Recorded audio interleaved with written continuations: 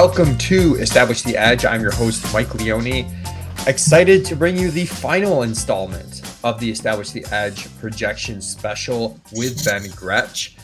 Want to make sure to give a special thank you to Gretch for grinding out these projections and doing these podcasts with me these last few weeks. And it's something we've received a lot of positive feedback on, so really appreciate all the support out there. Also want to give a shout out to Jack Miller, Mark Dankenbring at Establish the Run, who have done a ton of work to help me with the Establish the Run projection side of things.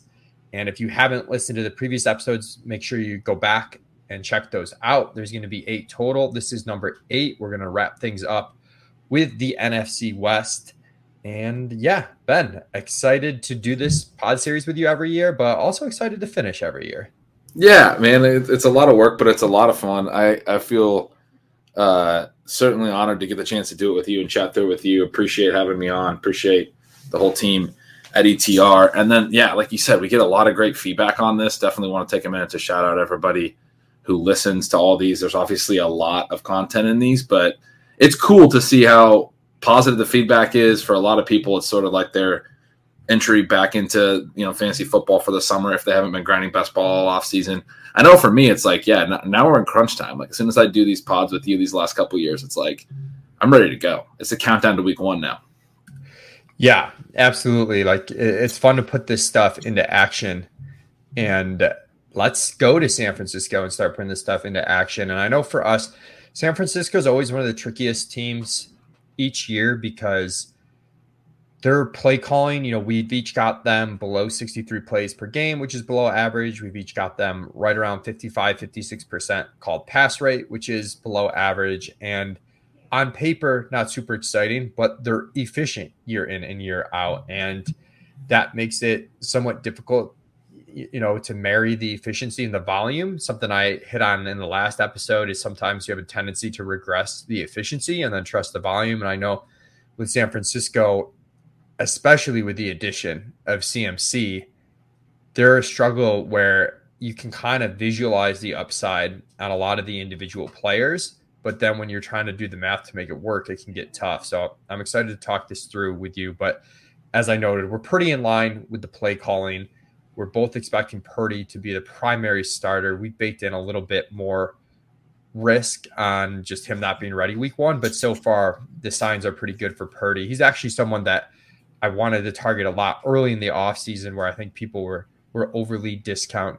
Super early in the offseason, I was worried he wasn't going to be ready with the arm stuff. But as that news got more positive, I was like, I think, if he's going at the very end of drafts, people are discounting the chances that maybe he's actually good. Super small sample, not a great prospect, but he was awesome in his starts last year. And Shanahan just has a history of kind of getting quarterback efficiency out of anyone.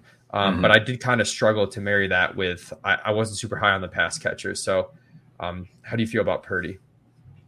Yeah, I mean, I think you put that well. The only reason I was the same way all off season. The only reason I projected only Purdy is like, it's just, it's more work, frankly, to do the whole other projection, similar to the Colts, where I kind of think Minshew might play a little bit this year, but it's like you have to redo the whole projection if Minshew's in there. Same thing here. Like you have to, if Trey Lance starts, everything changes for the the pass volume for everything, and that is an important thing to consider.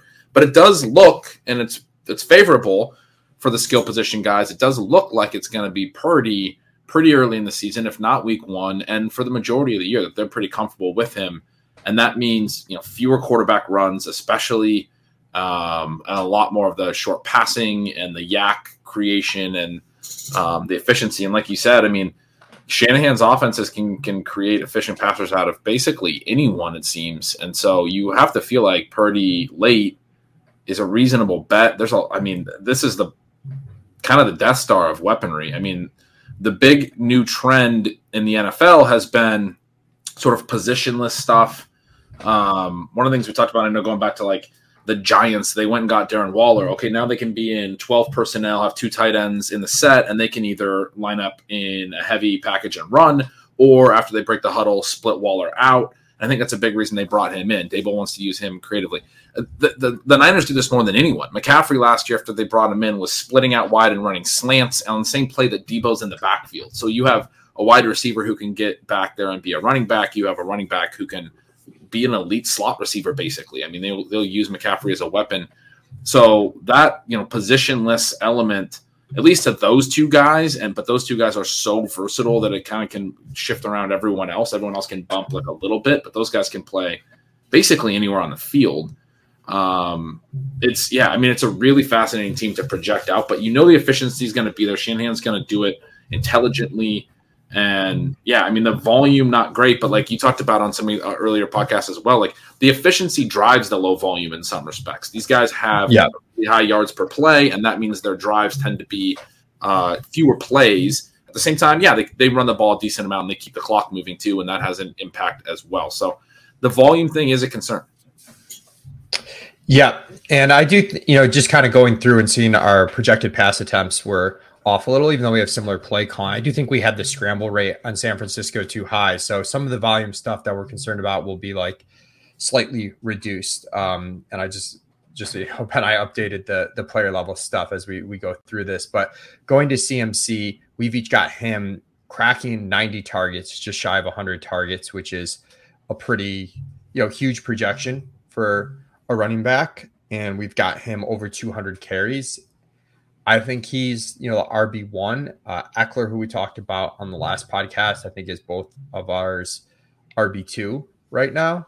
I prefer CMC, but it's, it's kind of close. And with CMC, just getting him in this offense in San Francisco, I think just increases the high value touches that we harp on, where he's going to get the workload in the passing game. Maybe he gets a little bit less volume in terms of pure carries over the course of the season than he's maybe had some years in the past. But that's kind of a decent trade-off for a team that's going to score more than other teams that he's played on. And you kind of reduce the injury risk a little bit along the way by having, there were times for Carolina where he was like a 98% snap share player, which was just kind of crazy for a running back.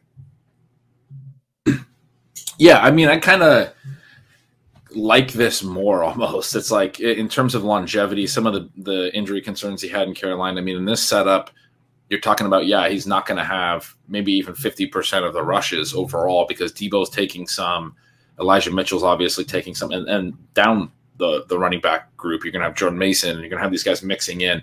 Kyle Juszczyk is going to get some carries, but he's not needing all, like, those are the low value touches, as you were alluding to, like a higher percentage of his touches now become the high value touches.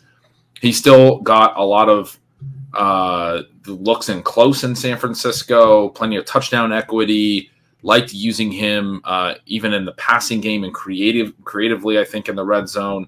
Some smart play designs. I remember one where they had him sort of split out in the flat, and I remember writing about him stealing signals last year where I think it was still when Garoppolo was playing. I'm not entirely sure, but the quarterback extended the play a little bit, and CMC, they're at like the 8-yard line. CMC's in the flat.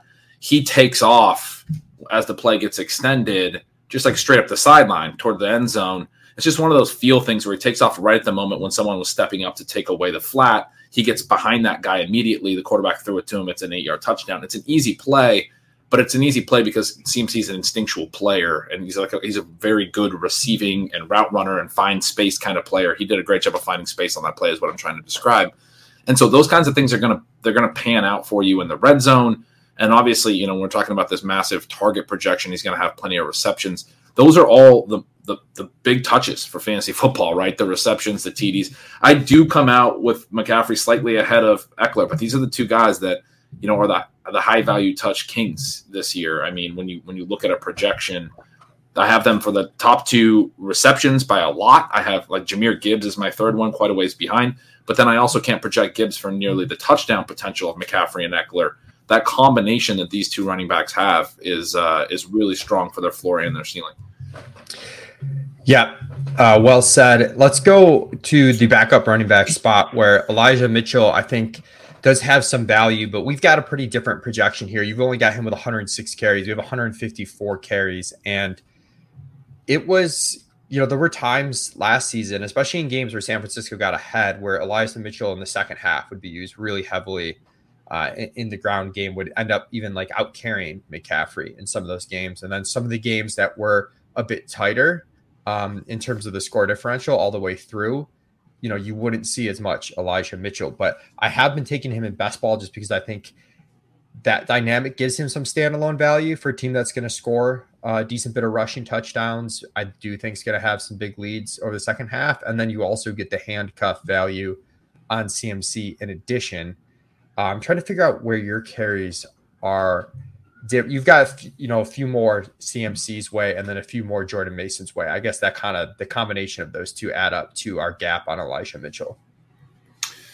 Yeah, and I'm kind of looking at that as well too, because I've been taking Mitchell as well, and I think he's a good play, especially in best ball, because as you're kind of describing, I think like plus script at some points there was games where they kind of leaned off McCaffrey in the second half and just let Mitchell go to work and get like 10 second half carries. I think you're going to see his touches consolidate some weeks, and that's obviously a positive for best ball. You get sort of usable weeks, and then the weeks when they're not usable, you're not just like, it doesn't matter in some respects if he gets 2 points or 6 points, right? But like, it seems like a profile where he could have some games where he has 2 points.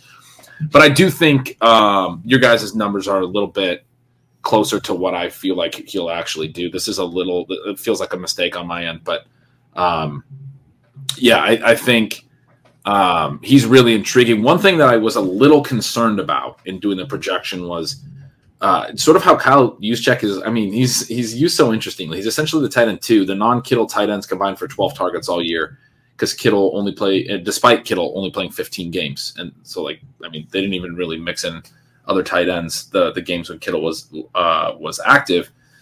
But he also limits the non-CMC running back targets. You had a few for Jeff Wilson, which was basically before CMC showed up, but he had 13 on the year. But if you remove Jeff Wilson and look at the rest of the running backs, Elijah Mitchell he doesn't play a lot of games last year, but winds up with only 4 targets, 45 carries. And then you have like Tevin Coleman had 3, Tyrion Davis-Price had 2. Those guys combined for 46 more carries. That group had 9 targets and almost 100 carries. And so I ended up projecting Mitchell for a sort of a similar rate. And I think it's important that Mitchell gets up to around 150 carries is what I'm getting at. I think he's a better bet in half PPR. He's a rushing efficiency play described. Yeah, I remember, he was getting a little bit of pass catching work when it was like the year prior when he took over a little bit, but last year certainly his role was the, grinder from ahead, the 2-down grinder from ahead, and CMC playing the clear, all the pass down stuff. So that's a good point, and it is important how those, line up. You need the carries to be there because we know the targets aren't going to be there. Going to the wide receivers, right now we feel pretty good. It's Purdy, as I said, kind of like adjusted our scramble rate a little bit, which is favorable for the targets here, but that does show you, it seems like Lance is kind of dead at this point. But if Trey Lance were to play, like, things could go really bad for the wide receivers, I guess. I just wanted to point that out because, one, I think they'd call more run plays to begin with, but also the called pass plays would turn into scrambles at a higher rate. And then, like, the targets start to drop off, I think, like, a lot more than you'd probably expect than when you actually do the math. But we've each got Deebo Samuel for around 115 targets, Ayuk for around 100 targets as the clear, top 2 wide receivers. We'll get to Kittle in a second when we do tight ends. I've been somewhat in on Deebo in that 3rd round when the wide receivers get pushed up so much. He's someone from a talent perspective that I don't mind betting on when you start getting into the riskier 3rd round wide receivers, like guys like Amari Cooper and whatnot. So I've taken him a decent bit. I haven't taken a ton of Ayuk as he's come up the board. I think he's, an okay bet. It's difficult to parse exactly what the target share allocation is going to be for San Francisco when all these guys are healthy, which is kind of a key component to all this and Ayuk's upside, because there were a lot of moving parts last year, and there will be moving parts again this year, but probably going to get more games than last year where the big 4 are all playing together between Deebo, Ayuk, CMC, and George Kittle. Yeah, I mean, I think you put that all really well. It almost be easier if we were getting like negative camp reports about Ayuk, but we're getting these incredible camp reports. Debo's out here saying, you can't cover him in a phone booth. He looks ready to take this next step to the top 5 overall wide receivers. And so, it gets you excited about Brandon Ayuk, who took a step forward last year after a down second season. When you look at like targets per out run, some of that stuff, a lot of times when you get in these constant or these passing games that have a lot of options, concentrated, but several. Not sometimes we refer to concentrated as like 2 main options, but like 4 options. You kind of find that the targets per out run obviously are going to come down because not everybody can run a target on every play. But you might find that 1 or 2 guys sort of slips more than others, where it's that guy's, probably not on the other one's level. I guess the Bengals is the one that comes to mind. Tyler Boyd has fallen quite a bit the last couple of years when Chase and Higgins have been doing their thing together. And he's just probably not on the level of those guys. We didn't see that last year in San Francisco. Like Kittle, came down a little. Debo came down a little. Ayuk actually came back up from his sophomore year, but still not to like elite levels. McCaffrey comes down a little from what he had done earlier in his career. And it kind of just paints this picture of like, it's 4 really good players competing for targets, and not everyone can get to the levels they did when they were in weaker passing games. And so, I mean, individually, each of them looks really good, and there's not really a reason to be out on any of them or be like, this guy is more of an alpha than that guy. Debo, you mentioned, I'm willing to make the bet on Debo too. Weird year for him as ADOT comes down from 2021. Big part of his 2021 breakout was that he was getting more downfield targets, more air yards overall. ADOT comes down, but also his efficiency falls. Catch percent comes down, which at a lower ADOT, his catch percent shouldn't be falling necessarily, and he's always going to have a weird distribution because a lot of his targets are coming right at the line of scrimmage. But his yards per target also way down. He's obviously a huge yak guy. I think he's a really reasonable one to bet on the efficiency to bounce back a little bit. And you like that, he's a guy they're going to use some on the ground. And so, in any script, you feel like he can get worked into the game plan to some degree, short passes. The ideal for him would be to get some more of those downfield targets. But then if Ayuk is like a legit breakout player this year, that might be part of the reason that Debo wasn't really getting those. It's tricky. It's tricky when you start thinking about it from different depths, too, because even at the shorter areas, you have Christian McCaffrey in those ranges now as well. I do have this projection really consolidated on those 4 guys. Jawan Jennings for about 50 targets, but the rest of it for me is like, I don't see a lot of scenarios where the Niners are not throwing a really high percentage of these 4 guys. Even if one goes down, you still have 3 other ones, and I think they probably consolidate. Yeah, and generally speaking, we really like these condensed offenses. It's a little easier when they're condensed and they're going to throw a lot.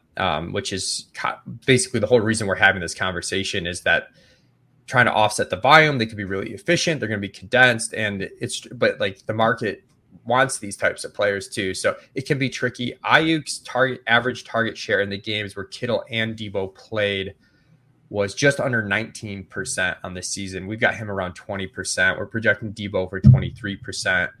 Honestly, we're matching basically the season-long target shares pretty closely to what they did last year. But the playoff games for Ayuk weren't ideal. 17% target share, 14%, and 6% target share for the 3 playoff weeks. For Ayuk in those games, Debo was at 30%, 24%, 33%. Kittle, 7%, 17%, 22%. Small sample, but I am a little worried when they're all healthy that maybe Ayuk is left. That's a good sample. I think that's an interesting point. Yeah, it's difficult. I think where he's going is okay. I was probably too bearish on him, just maybe lagging behind again as we switch stuff from Lance to Purdy, just lagging behind some of the other team stuff, didn't adjust as quickly as we should have. I think he's going in an okay spot, but he's still not an easy click there. I haven't taken him a lot either, and I'm always drafting receivers in that range, but it's not. It's not easy to click there. Yeah, absolutely. So there's no one at wide receiver, in my opinion, that's fantasy relevant. Behind Debo and Ayuk, we mentioned it's concentrated. You've even got more targets on Jennings than we do. We've got 37. You've got 51. Moving over to Kittle, you've got 98 targets. We've got 88. your stuff tends to run a little bit hotter. I should note too, you're a little bit higher on the efficiency overall on the wide receivers too, which does make a difference. And again, that's where it can be tricky. We don't know exactly what we're going to get out of Purdy. We do know historically, like these offenses have just worked and been really efficient passing, almost who's been back there. But with Kittle, the better in best ball tag, I don't think applies to a lot of people. It's overused, but for Kittle, I can definitely see where this spike week upside for him at tight end is kind of insane, relative to other tight ends. I mean, he's had some 35 plus point games out there. Maybe not quite 35 plus point in half PPR, but he's had some absolutely monster weeks, but he'll also put together a bunch of weeks where, he struggles to crack 20 yards receiving, just because they're not throwing a lot. They'll ask him to block. There's other guys to compete for targets. So he's really interesting to me where like I can really visualize the upside, but you can also see where it could be like a pretty pedestrian season just from a volume standpoint. Definitely. I mean, I think you put that well. I have had a really hard time with Kittle because the last few years, because when you look at his profile, I mean, there's clear efficiency year in and year out. You're going to get that, but it's like from a season-long perspective, when you're doing a projection like this, like what is the ceiling? He's missed some time, but he hasn't had even 1,000-yard season since 2019. Like you go all the way back to 2018, his breakout year had 136 targets. And again, missed some time in the season since, but not been as much of a target, like big time target guy in the aggregate, right? When you look at his like full season numbers in the last couple of years. But like you said, I mean, it's more just that like some weeks he's not as prioritized. He's a great blocker. He might just have like a 2-target game. The next week he can, and for him, it might only take 6 targets. He's going to have 4 catches and 2 touchdowns. And I mean, at tight end, that's obviously very playable. It's going to be a top 3 week on the week probably. So, I mean, he's like a tricky one for me. And I think you're right. He's better in best ball for sure. Yeah. I think our ADP adjusted ranks do have Kittle a little bit ahead of Pitts. I've generally been siding with Pitts over Kittle, but like, who do you have there? That's where I would lean towards Pitts. I think ADP leans a little towards Kittle, if I'm not mistaken, right? But it does. The ADP it's a like great example. Higher on Kittle. 9 spots higher on Kittle. It's a great example of what I was kind of trying to articulate there, where like Pitts is one I can tell myself this full season breakout story where he, is pretty reliable. Not every single week, obviously. There's some volatility, but the target share can be really large for Pitts. If he gets that sort of wide receiver role, et cetera, like he could be a 150 target player. I can see that. And I can be like, okay, he's this monster breakout. I don't feel like Kittle has that type of ceiling, but in any given week, he has as much ceiling as any tight end, like you were saying. Yeah. Yeah. Really well put. That makes a lot of sense. Let's go over to Seattle. And man, both these West divisions that we finished with are fun to talk through. Seattle's another one. We've got them around 62.5 plays per game, roughly. Each have them at 61.5% called pass rate. The difficulty with Seattle for me is the combination of trusting Pete Carroll and Geno Smith. It worked really well last year. There were definitely some positive signs in terms of how Seattle called plays in general. Their pass rate over expectation was positive 1.5%. which I was honestly kind of shocked by. Would not have expected to see that coming into the year. Of course, would not have expected Geno Smith to complete nearly 70% of his passes coming into the year either. So that's a really good sign for Seattle. Does it hold up his second year? I'm not sure. A lot of people are really bullish on this offense. What they've done in terms of investing in skilled players is another good sign. Drafting Jackson Smith and Jigba. They drafted Zach Charbonnet, and yeah, I get the bullishness, but I find myself a little bit worried that Geno and Pete can support this many skilled players. Geno is another one of those guys, though, like Russ and whatnot, where you're definitely taking him in situations where it makes sense for the stack. I don't really think he's a one-off type of play, which is just kind of how you're supposed to play fantasy with these non-elite rushing quarterbacks. Yeah, I mean, it's interesting. to go back as well he played a decent amount in 2021. I'm trying to get the exact number of dropbacks, but his completion percentage was really high that year as well. I mean, yeah, so he's had, I mean, it surprised me to dig into this. Yeah, so he only had 112 dropbacks that year, but 68%, 69% completion percentages the last couple of years. TD rates have been strong both years. Yards per attempt. I mean, they're like identical. I think his TD rate's identical both years, 5.3%. His yards per attempt, 7.4, 7.5, like right there. And now, with that, like pretty efficient, and I like the completion percentage element. And people you see the film takes. I saw a tweet the other day that was talking about him being one of the most accurate downfield passers in the league last year. The film takes have been talking about his accuracy, not just in the numbers, but where his ball placement was, that he looks like a guy that, he didn't play for a lot of years, but has been putting the ball in really good spots and is playing, good quarterback and an accurate quarterback. And now he adds a potentially elite possession guy to the mix, this wide receiver 3 JSN that has this skill set that I think is exactly what helps that, it would improve that for a quarterback who needed to be more accurate or needed to raise his completion percentage and get the easy wins.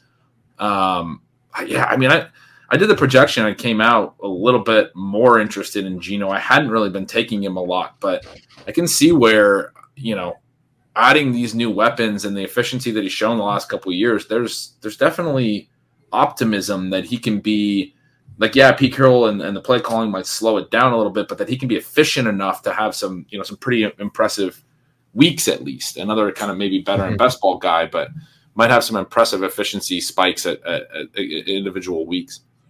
Yeah, no, that's a good call. Let's look at the running back situation because, as I mentioned, they brought in the rookie Charbonnet for with some decent draft capital, with someone that a lot of people were excited to see where his landing spot would be, a guy that projects to potentially play in every down type of role. But then he lands in Seattle where they already invested a lot in Kenneth Walker. Walker showed to be a pretty big boom bust guy for them last season. I know for me, I've been drafting a lot of Walker as his price tags dipped into the 5th round, where you're just betting on these elite rushing, efficiency guys. I know historically we like guys who catch more passes. I think Walker is going to catch just enough passes to be fine. But if the offense is good and Geno supports it, and you mentioned kind of those outcomes, Ben, like Walker could really smash in terms of a really efficient season, a 5+ yards per carry season with a really high touchdown rate, can score from distance. So I'm still in on Walker, even though they drafted Charbs here as the RB2. Yeah, I'm with you. And I think, Walker showed a good rushing profile last year, a little bit boom bust, but certainly explosive. Charbonnet, has a 3-down profile, had the good receiving in addition to pretty strong rushing numbers in college. It's at least mildly concerning to me that he transferred away from Michigan and, wasn't really able to make his mark there in a big way. And then winds up really making his name. And maybe I'm being a little bit biased here, but like in a Chip Kelly offense where, in the past we've seen running backs do incredibly well in Chip Kelly offenses, LaMichael James, Royce Freeman, put up these incredible college numbers and then not really perform as well at the NFL level. I'm at least mildly concerned about that. I do like Charbonnet. He was a fun guy to watch, but then you're also like, when you watch him, you're like, he's running through huge holes. So it is kind of interesting I'm at least mildly concerned, I would say. I still think he's a pretty solid prospect and a guy to be willing to take some shots on in drafts. But by comparison, I feel more comfortable with Kenneth Walker, who, interestingly enough, was also a transfer player in college. So I'm kind of, holding that against Charbonnet, but, they both were. But Walker showed enough last year, is sort of the incumbent already. Charbonnet has to make his mark. I kind of feel like he's slated for, Travis Homer left in the offseason, played a lot on passing downs. DJ Dallas has done some of that in the past. Charbonnet is easy to slot into those snaps. And so I do have him, it looks like we both have them very similar in targets, despite having a pretty big gap towards Walker in carries. So we have Charbonnet being, more of this, touch mix leaning towards receptions type of receiving back, but also getting, 100 plus carries. But I mean, I just feel like Walker still could catch as many balls and have a lot more rushing, upside and sort of just be the lead. Anyway, I'm with you. He's a dead zone back that I'm willing to take swings on. Yeah, I think the talent's there and the cost right now is like just overly shy and I don't even think Charbonnet's cost is like that bad. Like we have him RB32, his underdog ADP is RB32. This hasn't happened a lot, but when I've gotten a real good price tag on Walker, who seems to have like a lot of variance from room to room, when I've gotten a real good price tag on him and then Charb slips past ADP, I have taken them both together, kind of like the Aaron Jones, AJ Dillon thing we talked about in that episode, where they both probably have a role and they should be like 90% plus of the RB touches when they're both healthy, where I think on any given week, either of them could crack your lineup. And, you get windows of contingent upside. Hopefully neither of them goes down for a long period of time if you're drafting both of them, but you do get some spike week upside if one goes down or the other. So I think it's an okay strategy to use both of those guys together in best ball. For sure. I think that's fine. Let's go bet on the offense.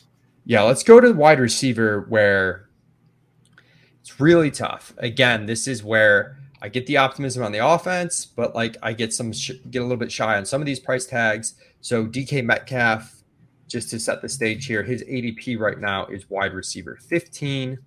Tyler Lockett is wide receiver 33.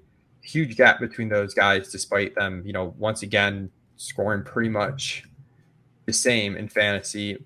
And Jackson Smith and Jigba is wide receiver 32. I feel like Lockett and JSN's price tags have come down a little bit recently. I'll have to double check if that's just my personal perception or reality. But Metcalf's the guy I've had the toughest time getting early on. I've got him projected for 123 targets. You have 130. For Lockett, we have 101 targets. You have 107. For JSN, we have 93 targets. You have 107. We do have JSN ranked higher than Lockett due to some efficiency stuff and just ceiling upside for the rookie. I've been getting some JSN lately, which I'm excited about because early on in the offseason, like he was going in like round 5 and it was tough. Now he's slipped into round 6 and it's not too difficult to get him, which I'm excited to get some exposure there because he's the exact type of receiver you want to be in on. It just, how quickly does he cut into the target share and can Gino support 3 pass catchers in the first 6 rounds? That's the question. With Metcalf, I'm really curious how you feel about Metcalf, Ben, where, he's a gam for sure, but he hasn't been like able to like super meaningfully separate from Lockett the past few years. And us projecting it and the market drafting still are giving him credit for being like the alpha wide receiver. I think he deserves some of that credit, but like how much credit do you give him there when, he hasn't really separated from Lockett too much the last 2 years? Yeah, really tricky one as you laid out. What's kind of fascinating is Lockett continues to be this guy that is sort of breaking stats a little bit every year where, he's never had an elite like targets per out run, for example. I think his career high is 21.2%. Last year it was 20.5. It's right in that same range as always. But he does it at a high ADOT and he's always efficient. Like he's like his efficiency when you especially control for his ADOT and all these things. It seems capped, right? But like he's continued to do it every single year. His efficiency is on such an elite level that it makes his ceiling seem capped. So like when I'm thinking through the Lockett and JSN thing, I'm like, look, Lockett continues to be really good, and he also often gets ranked behind where he's finishing, and people make good points on that. But also it's like until he shows this like next target earning gear, there's not really much more he can do but continue to be this otherworldly efficient. And it's also one of those things where it's like, I have a hard time betting on otherworldly efficiency for still probably a capped target number, right? So, and now JSN's in the mix, right? JSN's upside case is, okay, well, he's just immediately an elite player, right? Yeah. Or Shane Waldron came over from, the Rams last year, and they didn't really use as much 3 wide receiver sets as the Rams had in the past. But now they've gotten his new Cooper Kupp. They've gotten his slot plus player in JSN. And that's, I think one of the upside paths for JSN, where if you want to look at it from a projection standpoint, you can look at the offense and say, if he's in a Cooper Kupp type role, like that's going to be incredible. And then Metcalf is interesting because his targets per out run the last 2 years actually has been up. He's been able to elevate that up to like a 24%, 25%. But his yards per target has come down both the last 2 years relative to his first 2 years. So those are the two elements that go into yards per out run. His yards per out run, all things considered, has been pretty stable and solid and good. But it's interesting because he's gotten there different ways his first 2 years and his third and fourth years. The first 2 years, lower targets per out run, high efficiency per target. The last 2 years, it's like, well, some of these pass attempts weren't working, but we'll keep feeding it to him. I think it's a good thing for his floor to be like, yeah, like when the efficiency's not there, they keep throwing him the ball. They keep putting him up for this GAM profile. But you'd like to see if he can earn a lot of targets and spike the efficiency at the same time. He hasn't been as efficient as Lockett the last couple of years in terms of things like yards per target and touchdown rate. So it's tricky. When I look at the profiles in the way I'm describing, it does feel like there's more meat on the bone for Metcalf to put it all together one year and have this really elite season. But I don't really love his price the way you described it as well. And then Lockett and JSN both feel like viable picks right at the same spot. So that's always tricky too. Sorry, go ahead. Yeah, I was going to say, I mean, the Metcalf Lockett gap to me makes more sense this year than like last year was like 30 spots of wide receiver ADP, not overall spots of like just positional spots.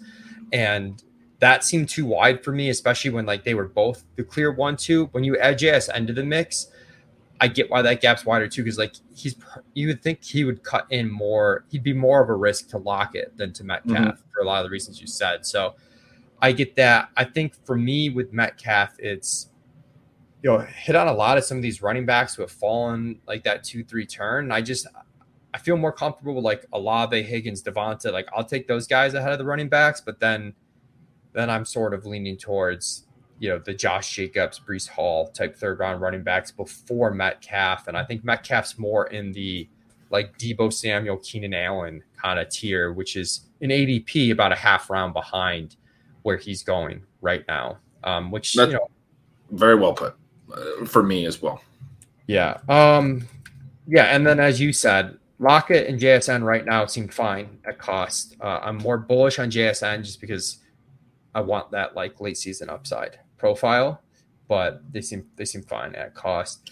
It's funny because in a projection, like Lockett's so efficient that you can't really justify like completely minimizing his efficiency. JSN's a rookie. No matter how bullish you are on him, it's hard to make his efficiency anywhere near where you're, looking at Lockett's where it's been. And then the only way to offset that would be if you were to project JSN to immediately out target him. So you look at like a base projection, like it's impossible to project JSN for more than Tyler Lockett. I wanted to, I tried. It's not possible. Yeah, that's a really good point. I know we went through that struggle too. It's like, are we really going to give JSN a higher base target share than Lockett? And again, when you add in ceiling and stuff, we get JSN higher in ranks. But yeah, it is tough from a base projection standpoint.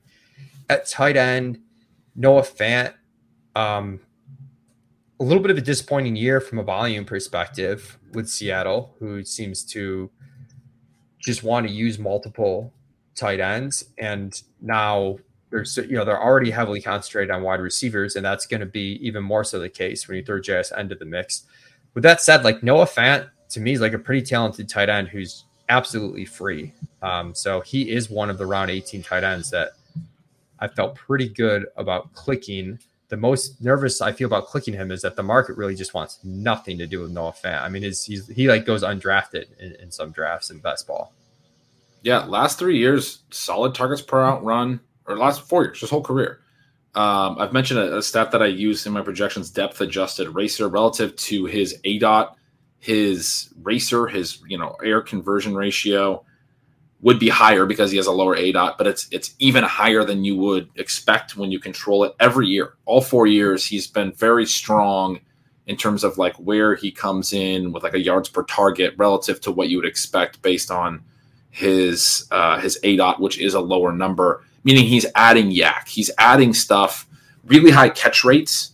I mean, he's he's good. Like you said, like everything about it's like he's a really interesting player in that his whole career, we could view it differently if he just landed on some different teams, because he has played 4 really good football seasons, but just can't get enough routes no matter where he goes. And like you said, it's Seattle wants to do the tight end by committee stuff. It's kind of interesting because Will Dissly's like the same. Like he's also really good in the depth adjusted racer every single year. They use him sort of sporadically, and Dissly's been efficient every season when they use him as well.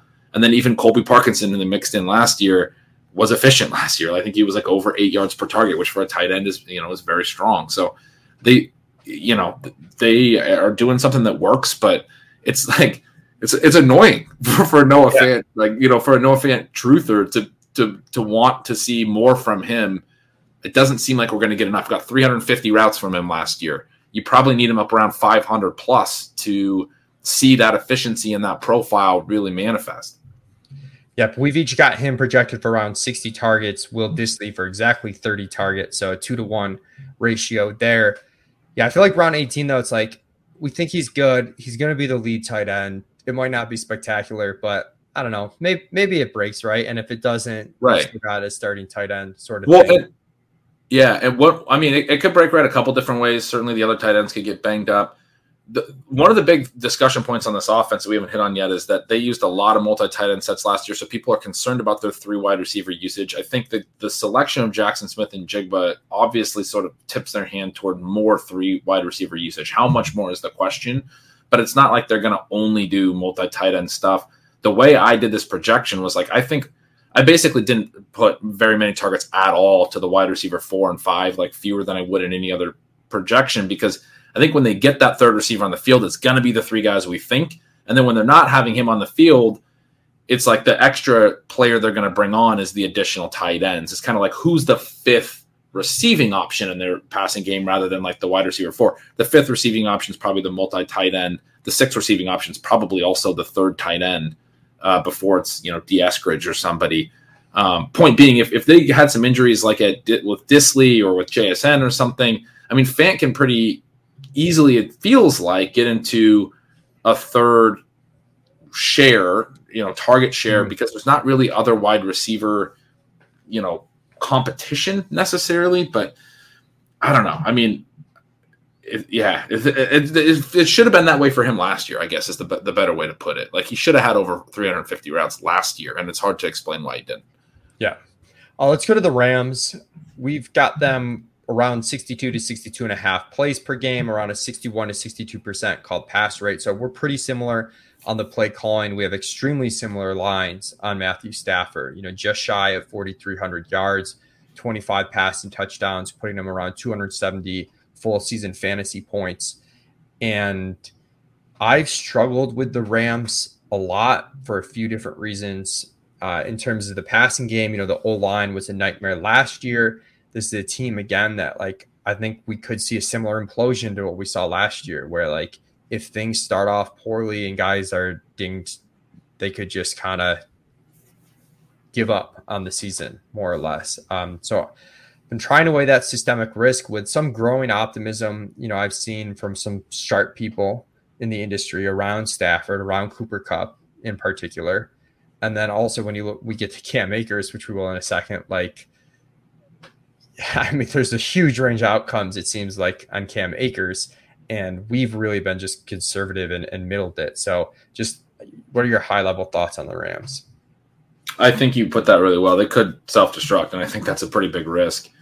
It could also be that, the way that they self-destruct in 2022 was part of a Super Bowl hangover after a 21-game season, and, McVay talking about potentially retiring in that offseason, and maybe they just, realized last year, we're going to pack in this year and turn it ahead to 2023, but that, expecting that to happen again this year is maybe a little bit unfair, because, I do think the 2021 year was a long year for these guys. They played a lot of football, and once Kupp goes down, especially last year, it really changes things.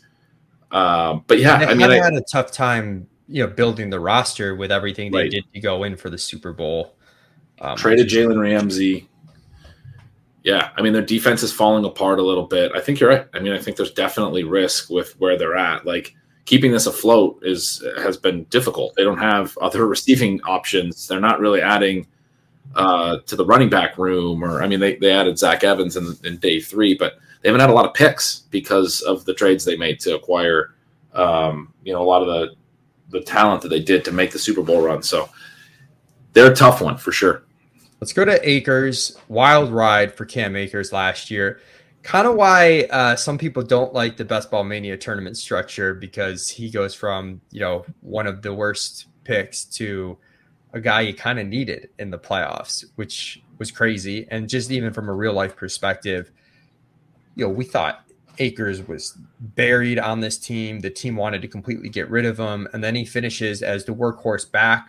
They put very little investment into the running back position this offseason. Can't really afford to where they are. So it sets up for, I've seen some comparisons to him as like this year's Josh Jacobs, a former kind of like early-ish draft pick at the running back position who sets up on this team that's like middle of the pack to get a lot of volume. And I definitely get that comparison. You've got for him for 240 carries. We've only got 187.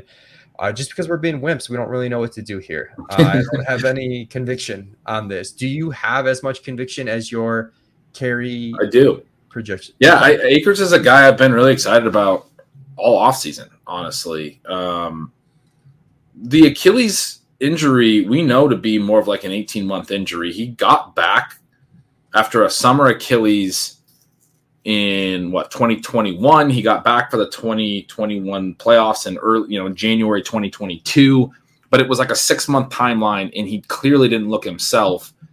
And I think just because he got back, people expected him to look himself in week 1 of 2022. Because, hey, now you have a whole offseason. You made it back for the playoffs last year, but he still was only at about 12 months. And from what I understand, I'm not great with the medical stuff, but from what I understand, the Achilles is more of an 18-month recovery.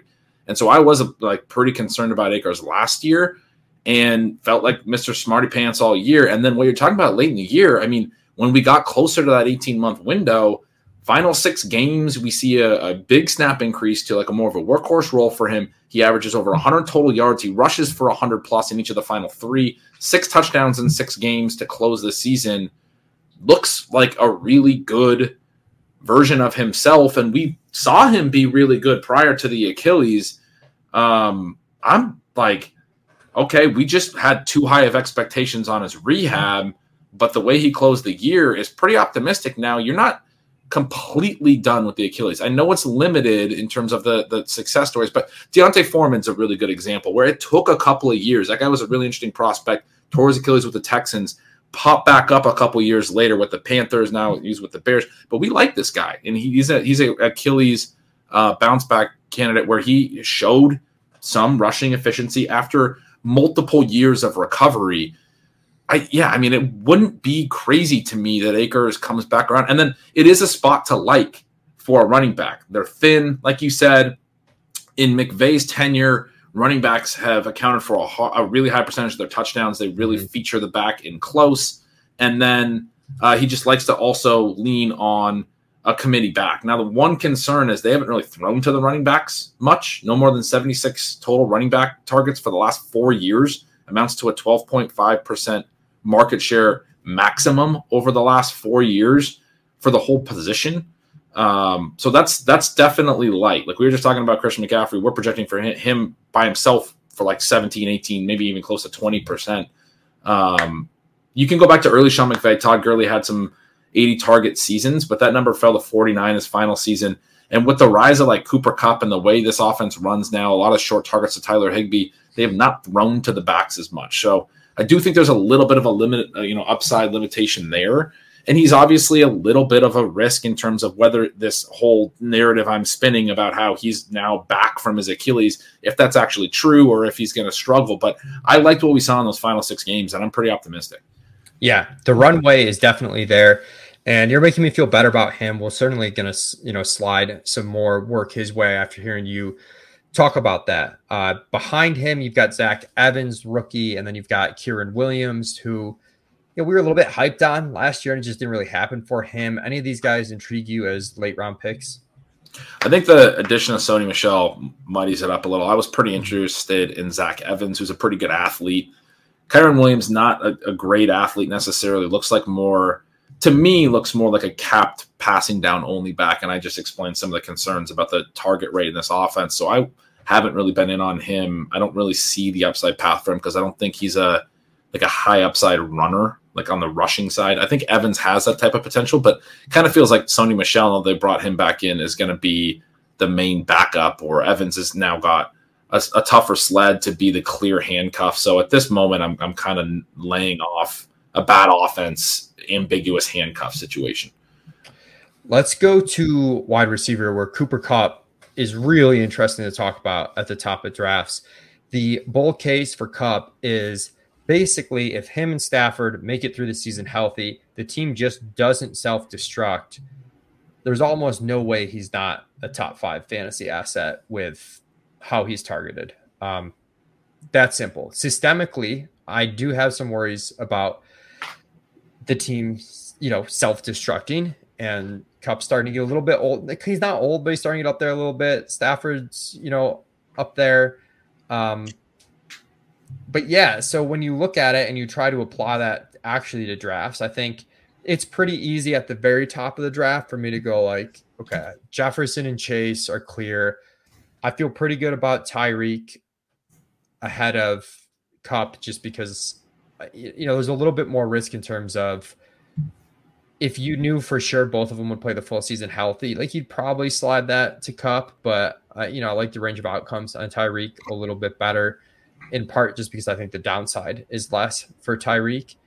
And then, CMC's in there, but I don't know. It's just tricky. I know some people have been taking Kupp as high as like 3rd or 4th overall, for not wanting to take a wide receiver that early and having Kupp over Tyreek Hill. I've sort of at this point slotted him in 5th. I was lower on him to start the offseason, have moved him up a bit, but it's a tough one. Yeah, I feel like I could feel really stupid here, in either direction. Yeah, I think you did a good job of laying out some of the risks. I think the ceiling is really interesting as well from the perspective of last year. He was basically, a little bit less efficient, but basically on the same target trajectory as 2021. 2021 he had 191 targets, 11.1 per game. That 11.1 includes, I think, the playoffs, but he was I think better in the playoffs. I know in fantasy scoring, he was better in the playoffs than he was in the season. It was basically the greatest wide receiver season ever. He goes 21 games, scores 22 touchdowns, has just a ridiculous degree of production. Last year, after that 11.1 targets per game in 2021, he was at 10.9 when he went down. It's kind of hard not to you could make a case to project him for close to 200 targets again, because there's not really anyone else in this passing game that threatens that. And what we've seen from him when healthy early last year and the whole year prior into the playoffs, into the Super Bowl, is that teams can't stop him even if he's the only show in town. He's just that good, or however he fits in their offense, or however McVay's scheming it up. This isn't a guy that defenses can take away on a weekly basis. We saw similar with Michael Thomas. I do think defenses are at times okay, fine, we'll give you the short passes, the consistency of targets week in and week out is what I mean with the Michael Thomas comp. We haven't really seen that with the, outside vertical receivers where you can roll a safety over the top and it's easier to kind of try to shut down an elite Justin Jefferson, even though he's incredibly difficult to shut down as well, obviously. But it is really hard to do this projection. You were talking about how there's some systemic risk. I think there absolutely is. The other side of this coin for Kupp and for Stafford is both of these guys, another good year, a couple more good years, their personal legacies could be cemented in a Hall of Fame type candidacy. Kupp is probably 1 or 2 more good receiver seasons away from being a Hall of Fame wide receiver. He just, like I said, had one of the greatest wide receiver seasons ever. Doesn't take a ton more in your career beyond that. Stafford has a long career, a lot of counting stats. Now is a Super Bowl champion after the last couple of years, but probably needs a few more years of good stats. I kind of feel like these guys might go out into the sunset together a little bit, just putting up numbers or trying to. And so it's tricky. You look at Kupp's per game numbers, you're he could break fantasy football again if he can do that for 17 games. Yeah, and I think the dynamic that I had early on was, listen, all these guys in the first 6 to 7 picks are awesome picks. Like, let me just not take on the systemic risk.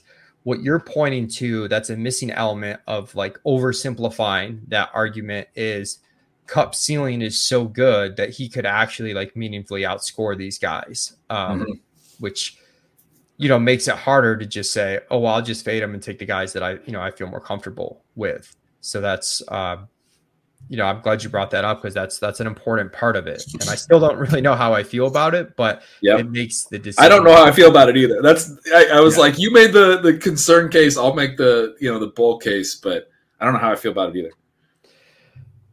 Van Jefferson, one of your lifelong favorite players, who we always give Ben crap because he's had this anti-Van Jefferson stance from a fantasy perspective, and then he just turns out to be like a really cool guy, and we're like, Ben, why do you hate this guy? When he seems like an awesome human being. He really does. And then he's, you know, pretty fantasy relevant this year because, again, this team doesn't have a lot of resources, which means they're just not adding much. And Van Jefferson seems like the number 2. Early in the offseason, I was like drafting a lot of Van Jefferson, to the point where like sometimes I wasn't drafting him when he was highest in our ranks because like I thought we were missing something. And I hate when that happens and I like kind of hold back. And then, you know, a month later, now his ADP is at a point where I don't really want to draft him, where I think, you know, the market was sort of just missing how thin this wide receiver corpse is. And now they've kind of gone the other way, where they're maybe attributing too much volume to him. We've got him each with 67 targets exactly. Thoughts on Van Jefferson and the wide receivers behind him? Like, who are you drafting late here between Tutu Atwell, Puka? Any thoughts there? Yeah, it's and I mean, there's obvious contingent upside too with everything I just said about Kupp. Even with my really high target projection, if Kupp misses time again this year, like somebody has to get the ball thrown to them. My notes on Jefferson, like he seems to have a path. I'm certainly a little bit more open to him, but I mean, last year, Kupp got shut down. Robinson got shut down a week later. Skoranek had been running a ton of routes and eventually got shut down himself. At the end of the year, it was just Jefferson and Tutu Atwell getting his first routes of his career, basically. And Jefferson posts his lowest targets per out run of his career. He's been pretty efficient in terms of like yards per target, actually. He's had kind of a high ADOT that's helped with that. But, I mean, really poor yards per out run so far through his 3-year career. He just looks like a guy that you're betting on routes, right? And that can get there sometimes, but I want more upside, essentially. And so I think Stafford's a really good value in best ball, but I usually don't take him unless I take Kupp. And really the only other guy that I like to take with him is Higbee, because I think Higbee is in the same situation he was in last year. I called Higbee's targets per out run last year one of the most like fraudulent ones. Sometimes targets per out run can get, you know, impacted by various elements. And for Higbee, it was, look, they were all really low ADOT targets. They were things that probably the Rams didn't want in their offense at all, but they didn't have any other options. They didn't have any good guys, you know, good receivers getting open downfield. Their quarterback's hurt, and they're dumping off to Higbee a ton, and he has this like pretty strong targets per out run, but again, way lower ADOT than he had prior in his career. Not great.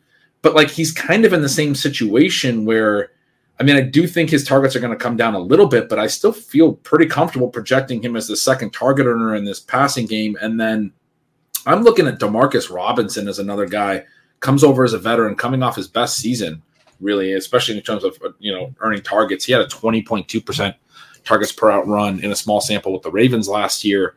A veteran they brought over. Maybe they'll run him out there a little bit. I am projecting Van Jefferson for the second most targets at receiver, to be clear, but I have Robinson mixing in. I have Skoranek mixing in, and then I have Tutu Atwell mixing in.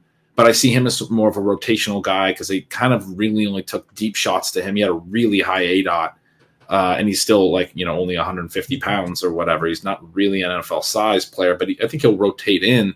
But I kind of think if Robinson gets into the mix, you're probably, and then Nakua, as you mentioned as well, but I think he's actually kind of boxed out. Like there are, I think Skoronek's the one maybe that people forget about, but he ran a lot of routes last year. They like him. I think they're going to keep playing him a decent amount. I think all these guys are going to mix in to some degree.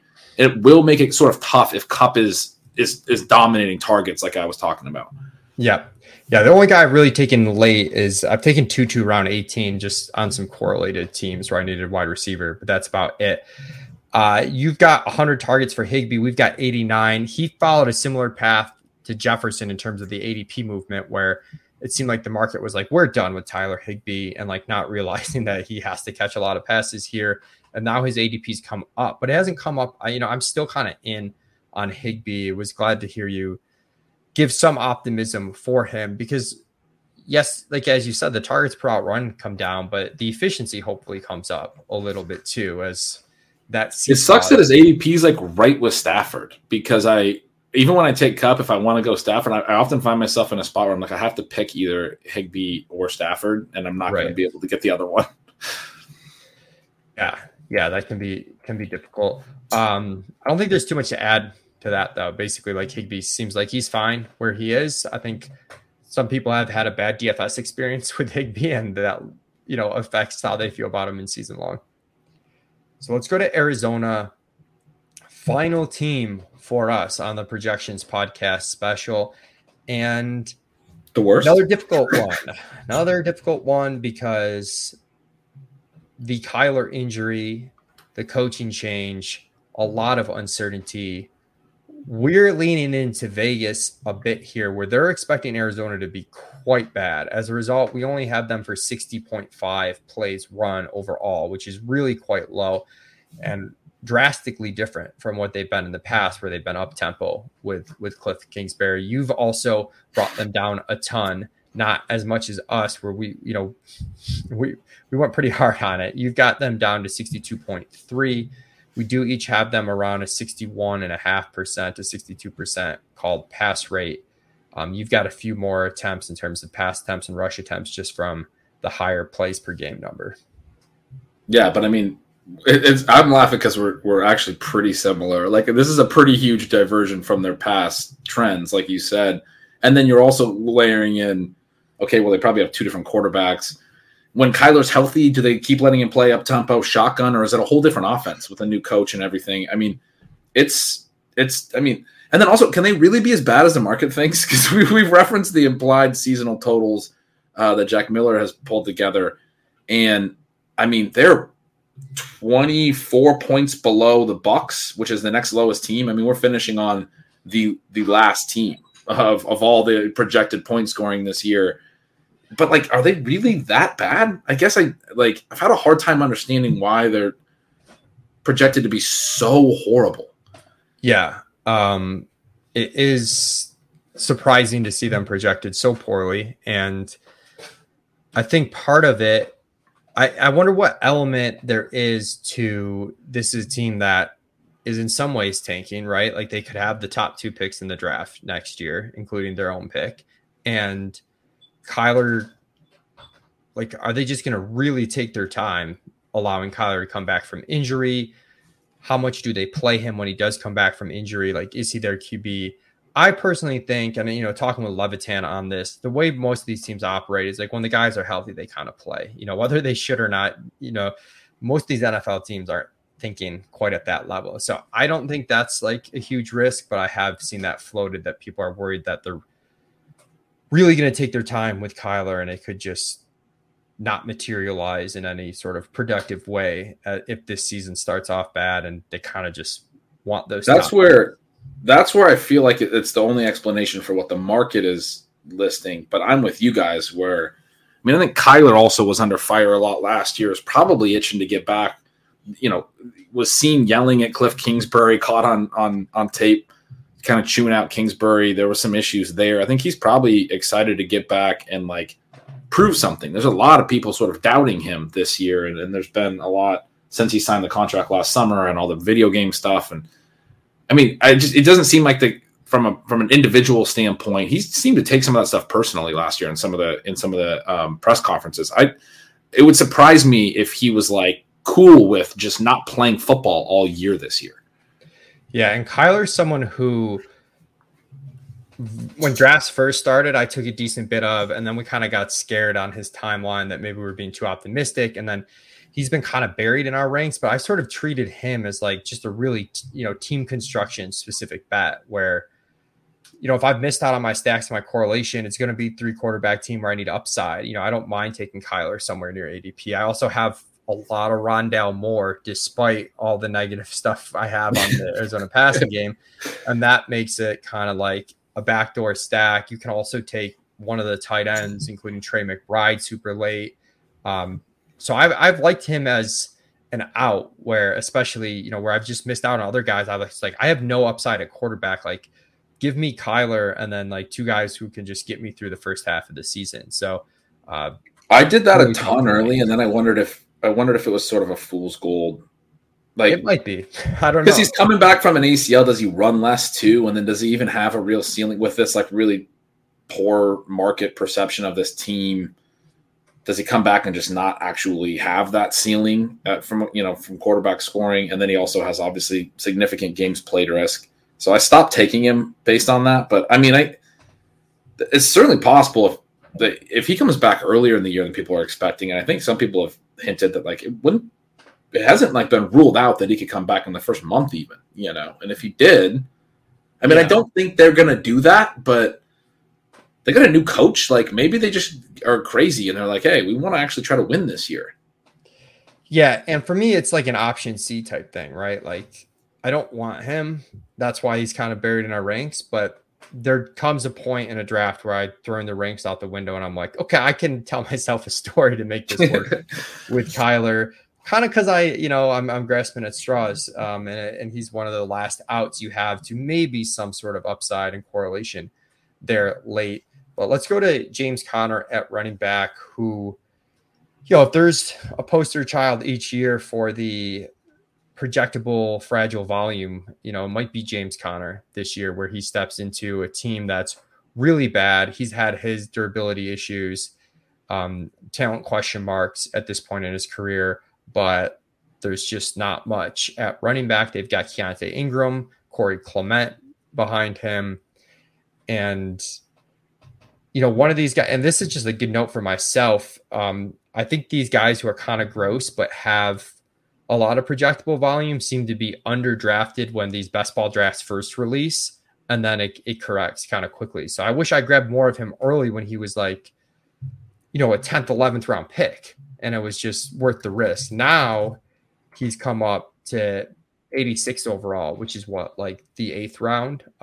So it's a different argument to be had for Conner. How do you feel about him and his ability to kind of hold on to this volume over the course of the season? I think you put it really well. I mean, he's in line for a lot of work. I think his efficiency, the TD rates are all big questions. He's had strong TD rates in the past, but I've talked on some of the other shows about using those market projected implied points to come up with an expected TD number. When I did the initial projection for these guys, my TD number was quite a bit higher than their league low expected TD number. And I had to come back, and Conner was one of the big ones I had to really move down, where I still had him having, pretty strong TD rates, which he's done in the past. But the way that the market is projecting this offense, I mean, you have to have him as like a below average TD rate. I wind up with a 200 carry season where I only have him for 5.2 rush TDs and then 1.5 receiving, 6.7 TD season. Maybe he gets to 7, maybe he gets to 8.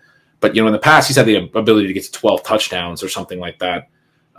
Probably not going to get there unless they really overperform the market, which is where, I mean, if you're going to make a pretty big bet on the Cardinals, I think it makes some sense. But otherwise, I think there's some real ceiling concerns with him.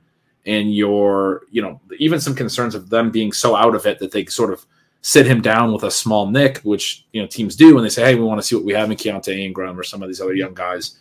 I think you're taking on a lot of risk with the workload for not really a lot of upside. Mm-hmm. However, I mean, this is vaguely the profile of like Josh Jacobs last year. I'm vaguely open to, considering it, but it's tricky. It's not one that a bet that I want to make a lot of. Yeah. I think the small difference for me between him and Jacobs last year, though, is like sort of the team expectation in general. Like the Raiders had kind of like set up as a decent scoring expected offense last year, whereas we've hit on, at least from a Vegas perspective, like those expectations do not exist for Arizona. As far as Keontae Ingram, do you think he's the clear number 2 here? Like I can see an argument for him being like a late round guy to pick, but I'd want to be pretty sure he's the RB2, and I haven't had that level of confidence yet to draft him. I think you put that well too. I mean, again, team expectation low, and I haven't had enough confidence that he's the handcuff, when I also think there's a limit to how great he can be. Now, it's a subtle difference, but I do think as far as handcuffs go, he has probably a little bit more potential to get into the lead role just through like Connor sort of being shuffled out or being too old or not being the right fit for a team that's in transition or whatever. And so Ingram winds up getting just more work like immediately. And so, yeah, maybe there's not as much ceiling, but there's a little bit more of a potential for him to hit that ceiling, whatever his ceiling is. He's been interesting to me. I've certainly given him consideration late, but the way you put it is right for me, is that I haven't had enough confidence yet that he's a clear number 2. But if we get more clarity on that, I think he's a guy I'll mix in, last round flyer. Okay, let's go to wide receiver here. Marquise Brown, he's a good example of real early in the offseason. People are afraid of the news uncertainty. It seemed pretty clear DeAndre Hopkins was like very likely to be gone, and it wasn't priced in enough to Marquise Brown's rank. Now it's priced in fully. Difficult to know what to do with Marquise Brown. I am in general in on these Arizona receivers because our inputs are so conservative on the Arizona offense in general. A lot of stuff Ben's talking about in terms of Vegas, that like if they're still popping for me after that, like maybe it's an okay bet. And then if they beat their Vegas expectation, it looks good. But we do also know a lot of these breakout players who really beat their ADP by a lot are generally on good offenses. And like the chance of this being a good offense doesn't seem high. So it's tough. You've got 133 targets for Marquise Brown. I've got 124. For me, that sort of just kind of plays at the 5-6 turn, even in a bad offense.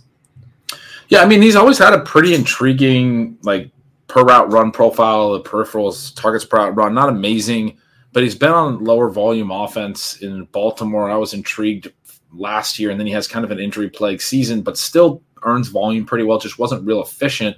And we wouldn't expect big efficiency this year because he's either playing with, potentially not 100% Kyler or a worse quarterback. But I do think that he can, in this passing game with DeAndre Hopkins not in the mix now, earn a good chunk of the targets. I have him at 23% target share. I think he can be the number 1 in this offense. It's not super exciting, but he's also, I think a player that can add some of his own efficiency, use his speed to get some big plays downfield or some after the catch stuff. I'm at least intrigued from a volume perspective. I have a lot of Rondale Moore too, and I like the profile a lot, but he's the only other guy that I can really comfortably project for a lot of volume in this passing game. And I think there's reason to have concern about whether he can do that. And if he can't, I mean, Brown isn't going to, who's he competing with? Greg Dortch and Zach Ertz at that point. Like, it's not, he could be the only show in town like Brandon Cooks was for a couple of years with the Texans over the last few years. Yeah, and I'm looking up my Rondale Moore exposure as you speak because I have 25% Rondale Moore thus far. I got a lot of Rondale Moore, so part of that's projectable volume, but I still think there's like an inch of upside to him, not a ton of competition, and I need you to make me feel good about my Rondale Moore exposure. I think it's a bet I still want to make, honestly. He was really productive, really young in college. I understand there's concerns about his size. I'm a lot more comfortable playing into a short receiver when he can squat like 600 pounds or whatever he was doing at Purdue.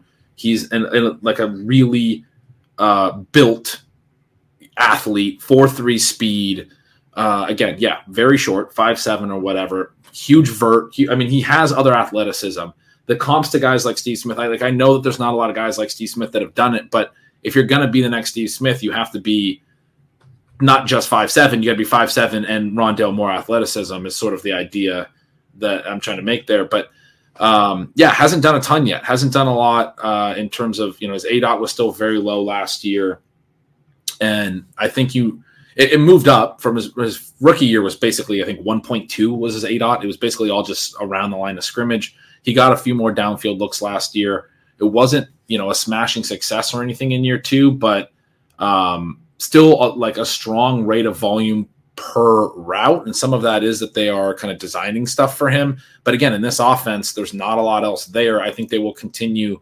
I mean, it's a different offense. It's a different coach. Maybe they won't see it the same way, but given his skill set, I think they'll probably still be like, okay, we want to get some design touches into Rondell Moore's hand around the line of scrimmage. The upside is sort of a Debo Samuel light profile where he gets a lot of work. He's able to add explosive yak potential on top of it. There's no reason to believe he's as good as Debo at yak, but he could be good. He has athleticism. There's a reason to believe that he could be all right. And then add some downfield stuff to it, although obviously his height might be a limitation to being a heavy downfield receiver. But overall, I think if he's getting a lot of the short area stuff, he can get to 100 targets, and he can have a high catch rate, and he can have a solid PPR line, or even half PPR. Those catches still add up, and then hopefully he's explosive enough to add some yardage efficiency on that as well. But it's a bet I'm willing to make again this year. I'm not out on him. Any interest in Dortch or Michael Wilson as a round 18 wide receiver? I've been a little bit more interested in Dortch, again, because if Moore isn't it, last year when Moore was banged up, like Dortch was doing pretty well. And I think Dortch had a pretty interesting prospect profile when you go way back. But what he did last year is what I'm more concerned with, which seemed to show still an ability to earn volume, at least on a weekly level. He's probably a pretty good wide receiver as far as, depth receivers go in the NFL. So he's one that if things break a certain way, if the tight ends aren't doing much, if Rondell Moore is not doing much, like there's paths in this season to Greg Dortch being sort of the second weapon behind Marquise Brown, I think. Tight end, we've got Zach Ertz versus Trey McBride, and Ertz is coming off ACL, MCL surgery. I think he suffered his injury after week 10 or right around week 10 last season. So uncertain exactly on the timeline here. As people who had Trey McBride in our high-stakes season-long contest, Gretch, I know we were like crazy excited to have him for the last third of the season, where Ertz was getting the volume and doing absolutely nothing with it, and we're like, oh man, now we get that volume to Trey McBride, we'll get a little bit of efficiency, and then he kind of just put up Zach Ertzian lines on less targets, so it was a little bit frustrating. How do you feel about these two this season? Yeah, I mean, you said that well. I mean, I'm kind of playing my projection that has like Ertz sort of fading and McBride moving ahead, but there's no way around McBride being a bit disappointing from like a target per route run perspective last year, especially because Ertz was getting volume. I remember I was so annoyed during the regular season where I was like, he's not doing anything but running 5 yards and turning around. He's like not capable of running another route besides like a 5-yard stop. And they're throwing to him every play. Ertz was getting a lot of end zone targets too. Yeah, he was like a valuable in my expected fantasy points, which isn't perfect, but he was like high up there.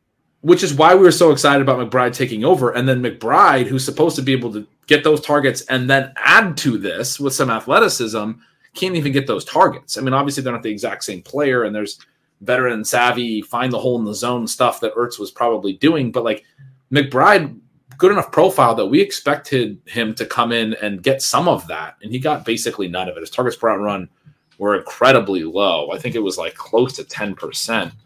12.3%. Yards per out run, 0.84. I mean, that's just not good. I'm still interested in him from a longer view perspective. We don't necessarily want to write off tight ends just because they have a tough rookie season, but for me, it's always, context dependent. When a player has an opportunity and the things align for him and the role was working for the tight end before him and he's not able to take advantage, I take that as a kind of a negative hit, even though I like the player. I have taken some McBride late. He's the one that I'm willing to mix in a little bit of these two tight ends. But we've also talked on the other shows that there's a lot of interesting late round tight ends. And I think I've only taken him twice. I'm not taking a lot of him. Yeah, he is one of the backdoor stack candidates if you do build a Kyler team, or if you just want somebody coming back on a Philly team. I am just drafting a lot of 3 tight end teams in general because of there are a lot of options around it. If you get sniped on someone Trey McBride's there, it's not the worst thing in the world, even if he's not option A there. So building a lot of 3 tight end teams. But yeah, that's going to do it for us on this year's version of the Establish the Edge offseason's projections special. Again, thanks to Ben for doing this with me. Thanks to Jack and Mark for all the help on the Establish the Run projections. Pumped that we got this out there early this year. I was saying to Ben before the show, I think we're wrapping up a couple days prior to when we actually started last year. So hopefully everyone can kind of use these and reference these throughout the off season. And Ben, tell the people where they can find you for the rest of the off season and in the actual season. Yeah, the newsletter is bengretch.substack.com. That's where I write the Stealing Signals newsletter in season. That's my main spot. Have some sports betting thing at Stealing Lines. It's called another Substack. And then some podcasts with Sean Siegel over on Rotoviz Radio, Stealing Bananas, and the Ship Chasing Show with Pete Overzet and Pat Crane, which is always a blast. So those are the spots to find me. And I just want to say again, thanks to everyone who tuned in for this whole thing. It's been a blast doing it with you. Thanks for having me, Mike. I think you're the best in the business of this stuff, and I have such a fun time getting to talk through all of this with you and get your thoughts on it as well. Really helps me cement my thoughts and then the listeners that seem to really enjoy it. I mean, it's cool. It's cool what this has become the last 3 years, and we've had a blast doing it. Yeah, absolutely. And I know it makes our rankings, our projections better over at Establish the Run, being able to get your thoughts on some of these situations. A lot of times I'm like tweaking little things as we're talking like directly into our projections. So really appreciate it. Look forward to it every year. And again, thanks everybody for tuning in. You can find my stuff over at Establish the Run. If you want to watch these visually, you can check out the Establish the Run YouTube channel. Good luck this season, everybody.